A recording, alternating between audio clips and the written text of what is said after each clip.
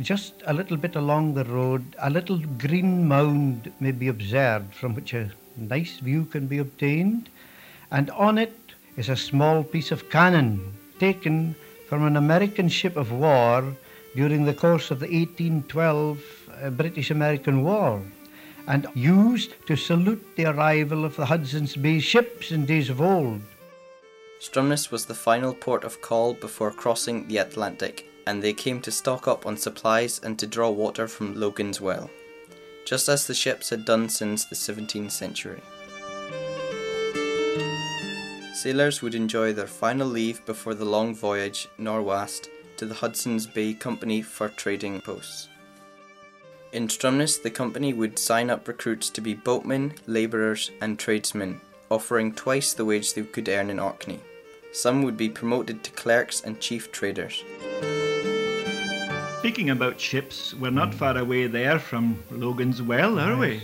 It was actually the centre of almost a little village. The house is now called Sunnyside in Norland, one the hotel, the other the custom house, and just a few yards further north was an alehouse kept by certain ancestors of my own, and then the old town hall, so that it was actually, you might say, the nucleus of the Stromness we know today. Logan's Well supplied water to many ships calling here, including Captain Cook's Discovery and Sir John Franklin's Arctic exploration vessels. Mrs. Logan ran an inn, as well as running her late husband's shipping and whaling business. Logan's Inn was frequented by ship's officers. Mrs. Logan's eldest son, John, was an army sergeant and travelled to India. He became guardian to the 10-year-old Duleep Singh, deposed Maharaja of Punjab. Among the Maharaja's possessions catalogued by John Logan was India's greatest treasure, the Kohinoor diamond. At that time it was the largest known diamond in the world. It was presented to Queen Victoria and is now part of the crown jewels. John Logan was knighted for his devoted care of Duleep Singh.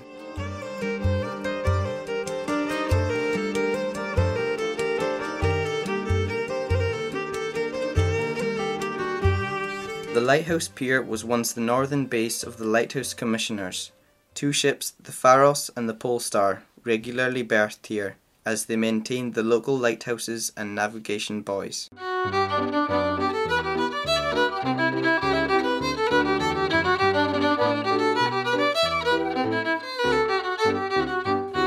I joined the Polestar in 1970 as ordinary seaman, and in 1974 I gained an AB certificate, that is an able-bodied seaman. From there I left the lighthouse service and I went away to sea and I got my tickets, and I returned about the 80s back on the Polestar as junior second mate and worked my way up to master of the Polestar, and I was very proud of that. The Polestar was a northern lighthouse tender. She was multi-purpose. She was designed for doing reliefs, taking the lightkeepers on and off the rock. So every fortnight we had to sail from Stromness to Salisbury, back to Stromness with the old lightkeepers, and then off to the Flannan Islands. Put the new ones ashore, uplift the old ones, drop them off in Loch Rogue and back to Stromness.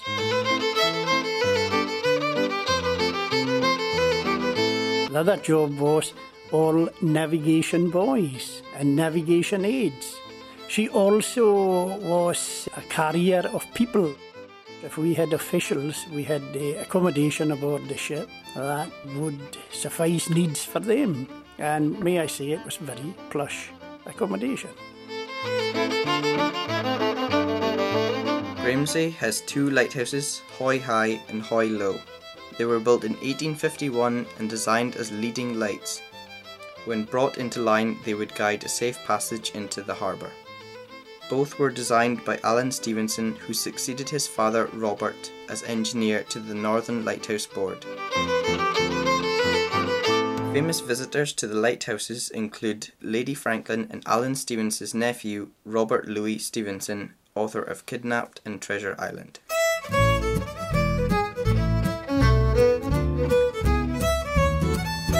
Stromness had long catered for the needs of passing ships and ship repair, and eventually developed a number of boatyards. The biggest was owned by John Stanger, and in 1856 they built the Royal Mail. She made the first regular crossing of the Pentland Firth, a service carried on by successive St Ola's and now the Hamnavoe. The boatyard closed in 1924 and was later bought and converted into a house and studio by the Orcadian artist Stanley Cursitor.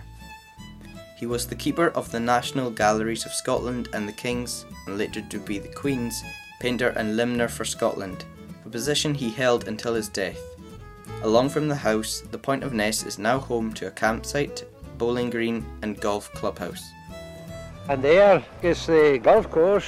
There was a 9-hole course at Warburth, and the farm was up for sale, and Doddy Robertson gathered some more businessmen in the town. They collected enough money to go to the auction sale. They bought the farm, and hence the golf course.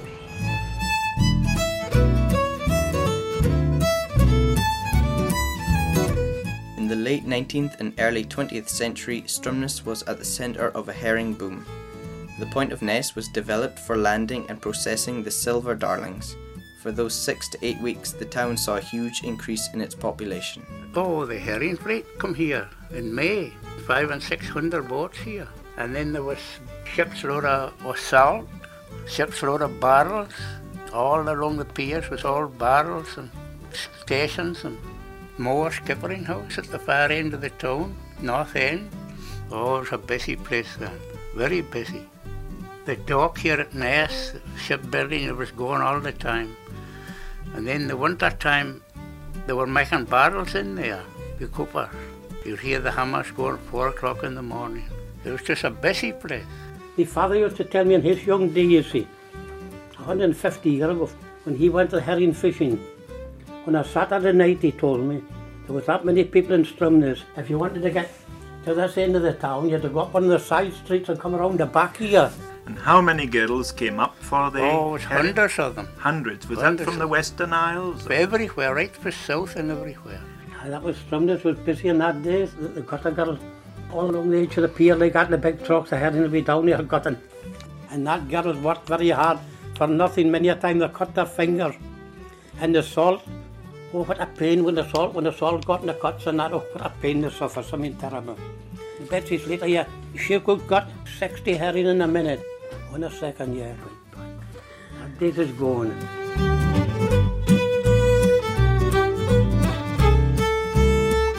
The house on Inner Home was once the home of Captain Henry Linklater, master of the Moravian mission bark, Harmony. For over 150 years, the mission ships sailed annually to Labrador, Canada, with supplies for the Moravian Brethren who operated mission stations for the Christian conversion of the Eskimo people. The mission's trading rights were later sold to the Hudson's Bay Company. The homes there was a fish curing station. I bought them ashore from the shore and carried them up the beach to the splitters. Yes. I worked in it for a summer. 3 halfpennies an hour. That's what I got. The wind turbine is used by many people in Orkney to produce power, but it is the sea-based energy that may provide the next big industry here in Orkney. Stromness is home to the European Marine Energy Centre, pioneering development of these new technologies. With some of Europe's best wave and tidal resources, these islands may play host to a renewables revolution.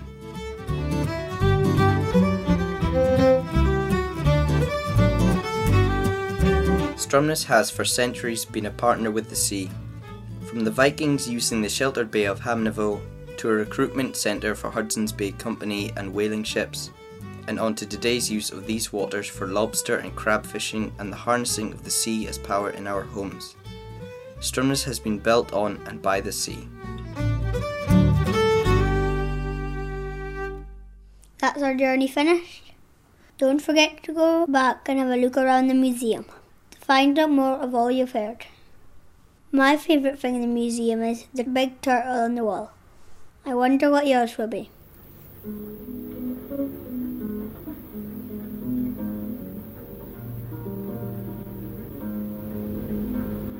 The swa o' the sea soon's dreichan to me, mang a' the wild gloops and the gews, and the sough o' the wind brings back to my mind the land where the wild heather grows. I'm dowie and way on this autumn day, while the human creeps o'er the sea. And the evening is merkin when trows gang lilting o'er hillocks on ilka green lea. The night has come on, the daylight is gone, the lift is nud mirk and cold. Nae stars can be seen where stars hae once been, and the rood yows blit in the fold. And noo while I leet to their waesome blit that comes o'er the moor to me, I'm thinking I stand near the gin of our land in the deeps of eternity, in the deeps of eternity.